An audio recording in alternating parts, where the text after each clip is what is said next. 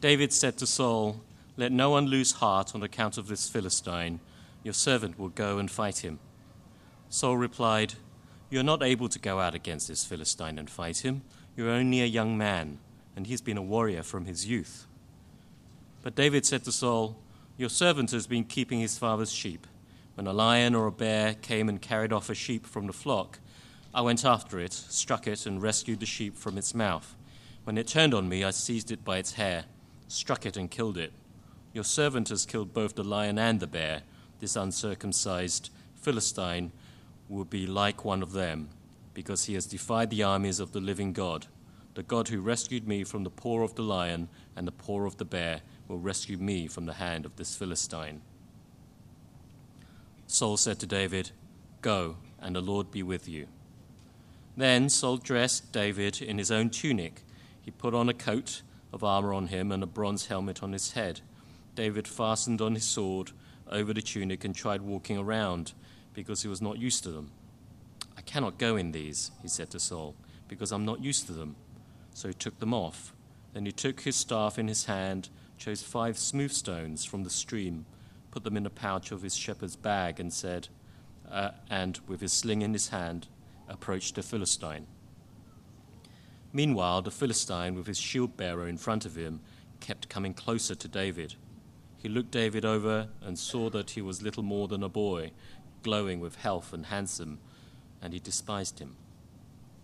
He said to David, "Am I a dog that you come at me with sticks?" And the Philistine cursed David by his gods. "Come here," he said, "and I'll give your flesh to the birds and the wild animals." David said to the Philistine, "You come against me with sword and spear and javelin, but I come against you in the name of the Lord Almighty, the God of the armies of Israel, whom you have defied. This day the Lord will deliver you into my hands, and I'll strike you down and cut off your head. This very day I will give you the carcasses of the Philistine army to the birds and the wild animals, and the whole world will know that there is a God in Israel.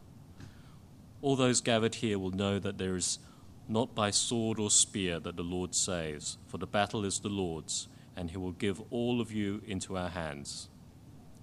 As the Philistine moved closer to attack him, David ran quickly towards the battle line to meet him. Reaching into his bag and taking out a stone, he slung it and struck the Philistine on the forehead. The stone sank into his forehead, and he fell face down on the ground. So David triumphed over the Philistine with a sling and a stone. Without a sword in his hand, he struck down the Philistine and killed him. This is the word of the Lord.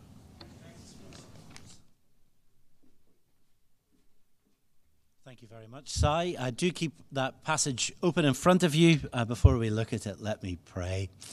Father, thank you for your word. Guide us, guide your church, Lord, by your Spirit. And these words, may they stir up in us, Lord, our faith and our confidence and hope in the truth and promises of the gospel. In Jesus' name, amen. Well, hello, folks. My name is Darren. A very happy new year to you all and your families. Happy New Year of the Rabbit. Unfortunately, there are no rabbits in this story. There might have been. It's just not the central thrust of the author. What we do have instead is a big story with a big man and an even bigger God. David and Goliath. Children love it. Academics row about it. And I think the church, quite frankly, often misunderstands it. If you're from Belfast, it means only one thing. One of the 2 massive yellow cranes in the city that are called Samson and Goliath at the Harland and Wolff shipyard where they built the Titanic. But when you hear David and Goliath, you know what it's all about. It's the underdog versus the champ. And I think these stories, we love it. They capture our imagination, how in any sport or competition or field, there's always a story each year where the amateur squad or team or individual is drawn against the reigning world champion. It makes national news. Or perhaps if you don't like sports, you've seen the film, the franchise with Sylvester Stallone, Rocky Balboa. Do you know how many movies are in this franchise? Well, I can tell you, there are 9. 9 movies basically about the same thing, about how the underdog defeats the champ We keep buying them. We keep going to the cinema to see it. We love stories of the underdog against the champion. But the question for us today, I think the question for 1 Samuel 17 is really, what is it all about? What's it got to do with me and with God's church? Is it about me and how I can stand up to the giants or the bullies in my life? Or if I can carefully select 5 smooth stones, I will have the victorious Christian life. I can achieve spiritual success, be a master in love, a captain of industry, or a guru in finance. All useful topics, I am sure, to consider with the eyes of faith. But I just don't believe this is the thrust of the passage here today. And I think the best known passages and narratives and parables in the Scriptures are often the least understood. And perhaps if you've ever heard 1 Samuel 17 taught in the way that I've just jested, you might hear the voice of the author coming over your shoulder saying, what on earth does that have to do with what I have written here?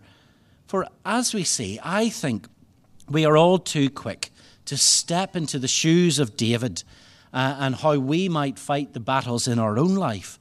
But instead, what Samuel is trying to show us is it's more about the living God of Israel who will fight for his people and win the battle, and a young shepherd, a young man's confidence and concern for the name of his God. So we'll examine this story briefly, and my first point is called a concern for the name. Many of us will be familiar with what's going on here. There is a standoff in the Valley of Eli, a valley that is in between 2 hills, the army of the Philistines against the army of Israel. They'd had a few scuffles before, but today was the day of reckoning. And because they were on 2 hills with the valley in the middle, no army wanted to risk an uphill battle to attack the other side. And so they came up with this ingenious idea: we will have a challenge. We will have a contest of champions, 1 man from each army. Winner takes all. Very literally, he will take everything.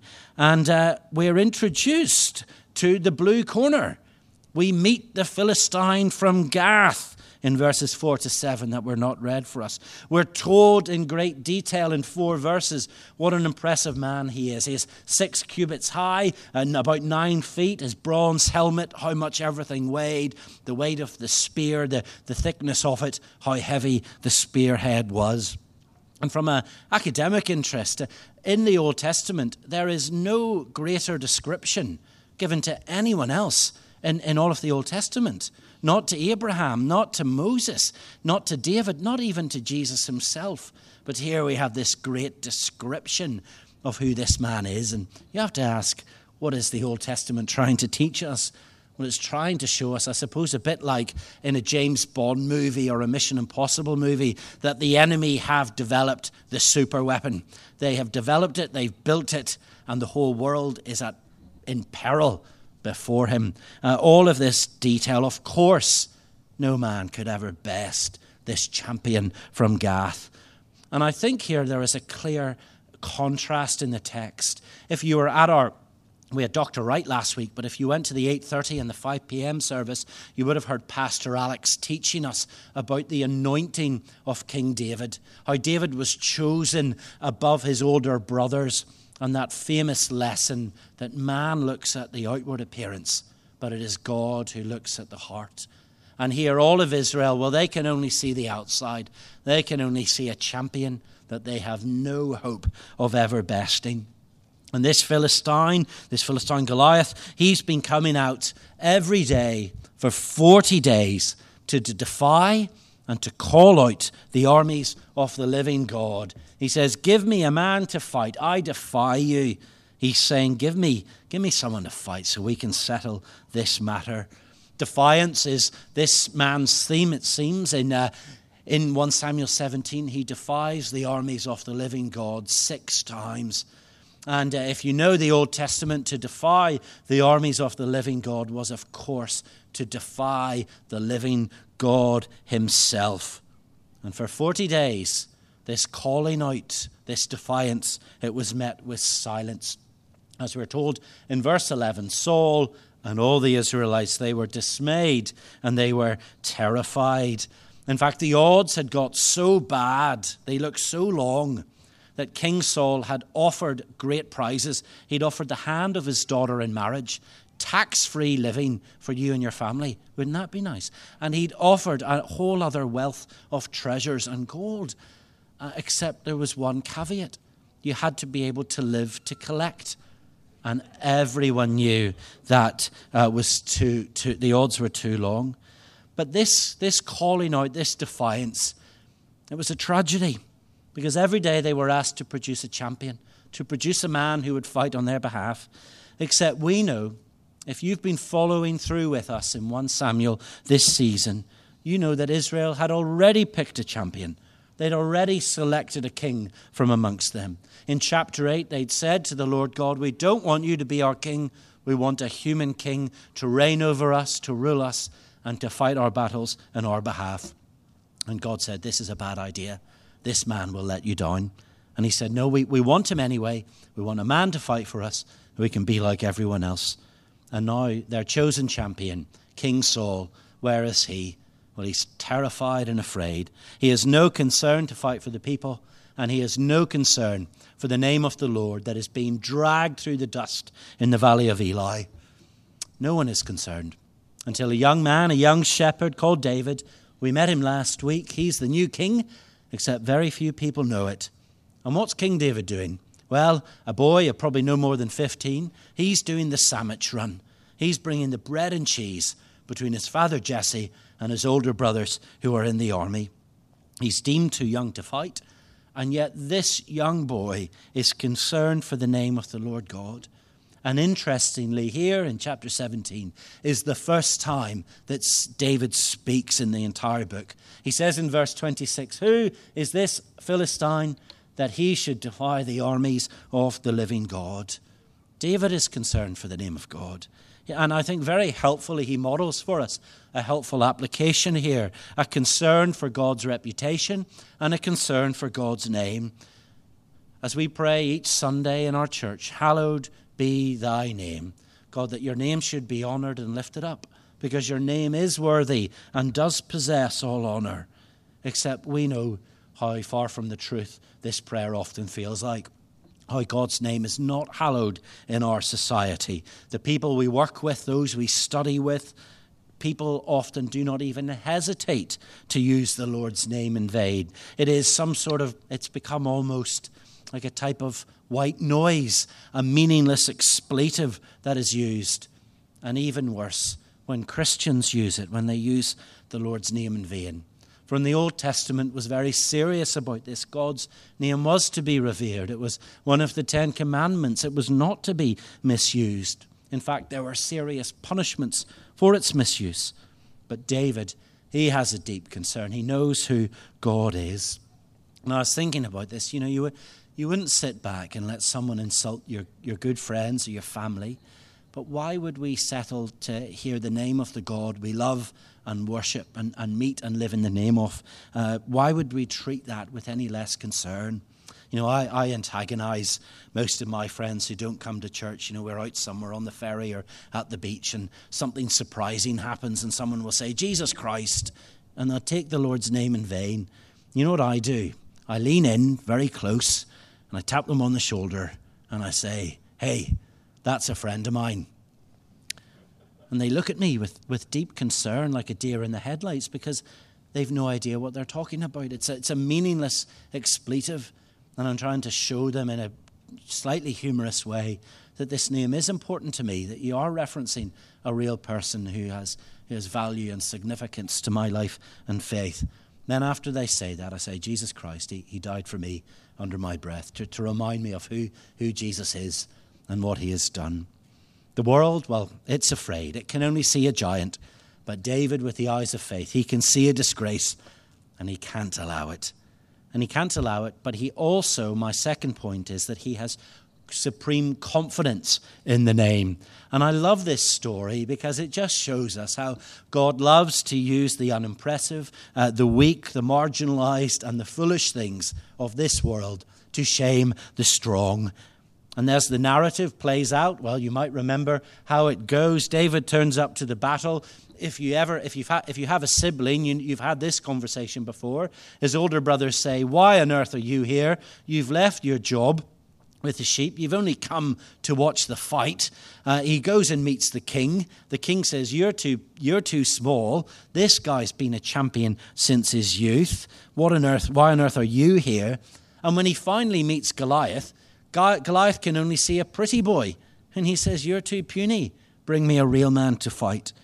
But David has supreme confidence in the name of his God. In verse 37, he uses the personal name of God. And as he speaks to the king, he says to him, no. I have a fighting CV. The Lord has helped me, held off the lion and the bear from the sheep. And as he saved me from the lion and the bear, he will deliver me from this Philistine who defies the living God as well. David has a supreme confidence and trust in who his God is.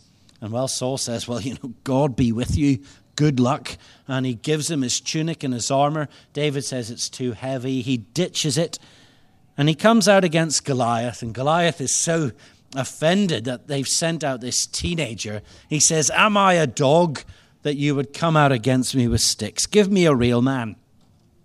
And well, we know how it goes. Blink and you'll miss it. It's a first round knockout. Everyone's paid for the pay-per-view event, and then it's over in a matter of seconds. The battle does not amount to much. It doesn't need to. As David comes out and he shames this Goliath who has shamed Israel, and some of the best words in all of 1 Samuel. Let me read them again. "You come against me with sword and spear and javelin, but I come against you in the name of the Lord Almighty, the God of the armies of Israel, whom you have defied. This day the Lord will deliver you into my hands, and the whole world will know that there is a God in Israel. All those gathered here will know that it is not by sword or spear that the Lord saves, for the battle is the Lord's. The battle is the Lord's." Great words, aren't they? Great. They capture our imagination. That the whole world will know there is a God in Israel, and the battle is the Lord's. And you know what? 3,000 years later, we're still talking about it.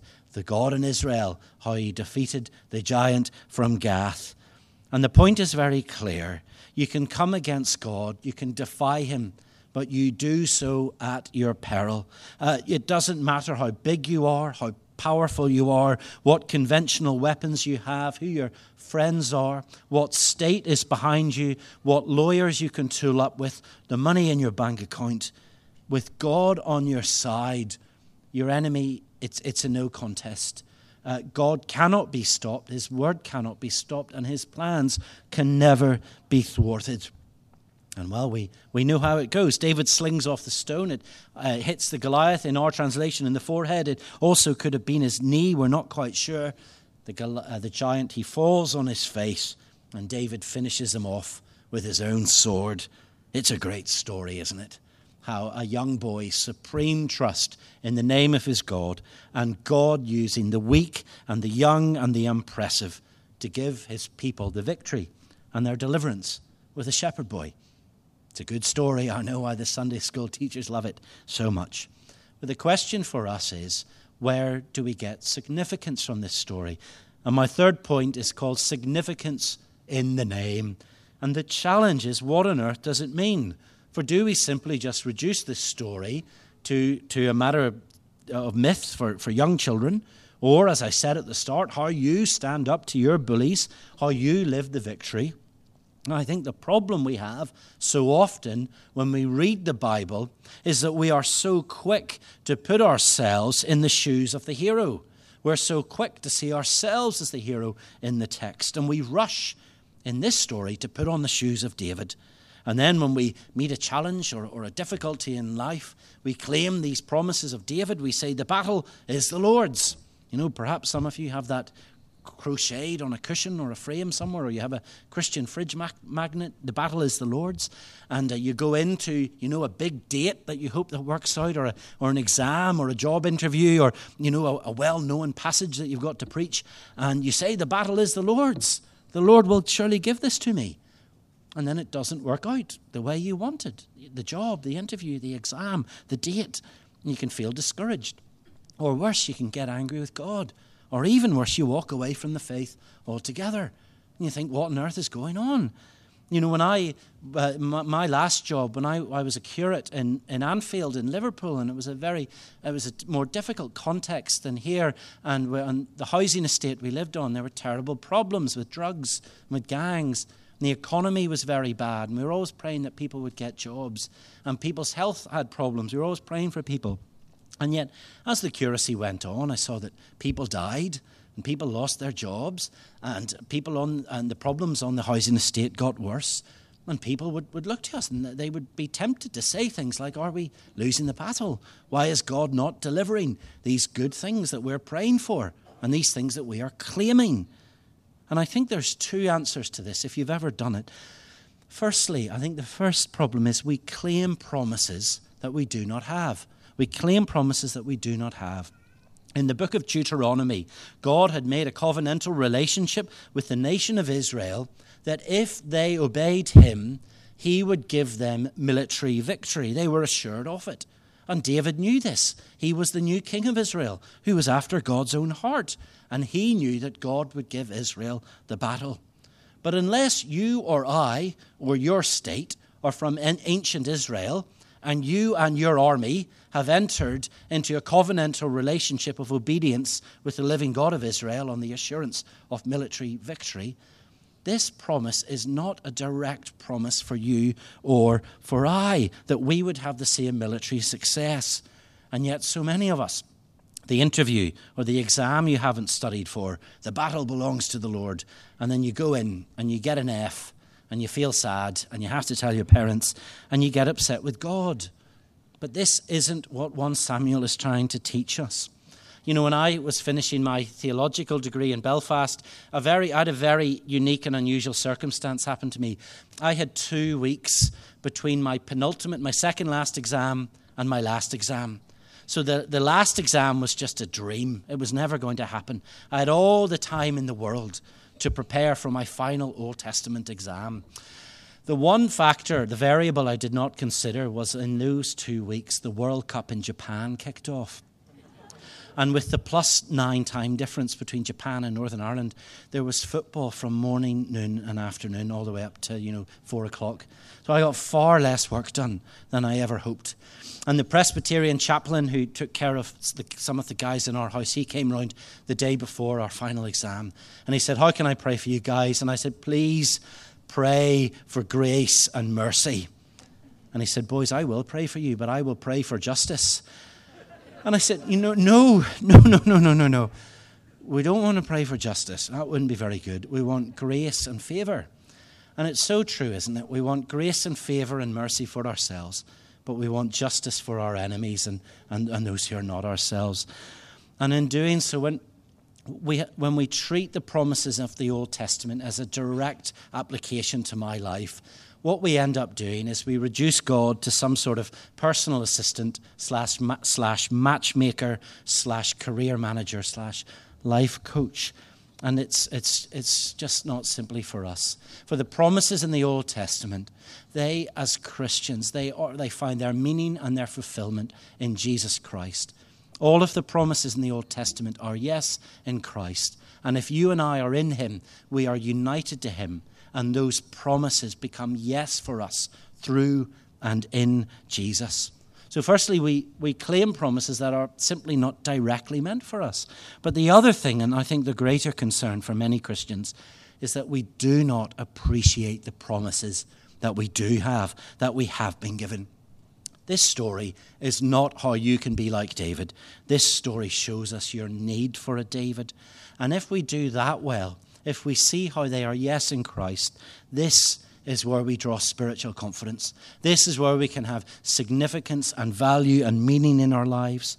When we appreciate the promises in Jesus Christ, do you think about that? Do you appreciate them? The assurance of forgiveness of sins, a promise of a restored relationship between God and people, a promise of a place in his kingdom where eternal joy will be in his presence forever, an end to pain and despair for all time. This passage is showing us that we are not David. We are more like the weak and fearful Israelites. We are more like the champion of Gath, Goliath, who comes out every day and defies God in our hearts. Now, this passage, it shows you your deepest need is for a champion, a champion that will come and fight your greatest battles against sin and the death and devil. And we do have them if you're in Christ today. And yet so many of us will go through this Christian life not appreciating the promises that we do have. We are reminded here, David points us forward to a greater champion who, like him, was anointed by God, who, like David, was rejected by his closest friends, who, like David, the world thought he was unimpressive and not up to much, who, like David, he stared into the jaws of death, yet with all confidence in the name of God that he would be delivered. And they both, David, he did it like David, he did it for his people. And we know him as a descendant of David, King Jesus on the cross for the sins of the whole world. And I wonder, do you see him today? I wonder, do you think about him? I wonder, do you see him as precious? The one who came for you, the one who stands up for you, the one who looks at death and sin and says, you cannot have them, for they are mine. I have come to stand up for them. These are the promises that we do have. And this is the answer for the fear of death, for the despair in the world, the freedom from guilt and shame, how we can persevere with hardship. It is the cure for despair. And yet so many of us, in not failing to appreciate the gospel promises in Christ, we end up going through life like death has not lost its sting. We go through terribly afraid and dismayed, like Saul and his army. But it's also the answer for how we go out there after the service. It's also the answer for how you and I face the culture. For like Goliath, our society and our world, it taunts us each day. It defies us. It calls us out. It says, Christian, you're a fool. It says, church, you're on the wrong side of history and you will be judged so. They defy us each day. And that is the answer. That is why we keep coming to St. Andrews each Sunday. It's why we meet with our growth groups throughout the week, so we can remind ourselves, we can remember our champion and take confidence in his name and take significance in his promises and what he has done. It's where we find significance and hope, and because the great promise of Christianity, that no one in Christ will be defeated. We have an eternal hope in heaven. As Paul writes so wonderfully in 1 Corinthians 15, and I couldn't stop thinking of this as I prepared this sermon this week. Where, O death, is your victory? Where, O death, is your sting? The sting of death is sin, and the power of sin is the law. But thanks be to God, he gives us the victory through our Lord Jesus Christ, a King who will always fight for us, who will never let us down, and has already won the battle. Amen. Thank you. Let me close in prayer. Father, thank you that Jesus Christ is our champion. Thank you that he has won the battle on our behalf, and the battle is already won. He defeated death and sin and the devil on the cross for all time. Thank you for this exciting story of David and how it captures our imagination, but it thrusts us forward to look for a greater champion that we all need. I pray for us as a church and for Christians, all Christians here today, that we would be confident in the promises we do have in Christ. It would fill our lives with hope and joy and be the end of fear and despair. We ask you for your grace in Jesus' name. Amen.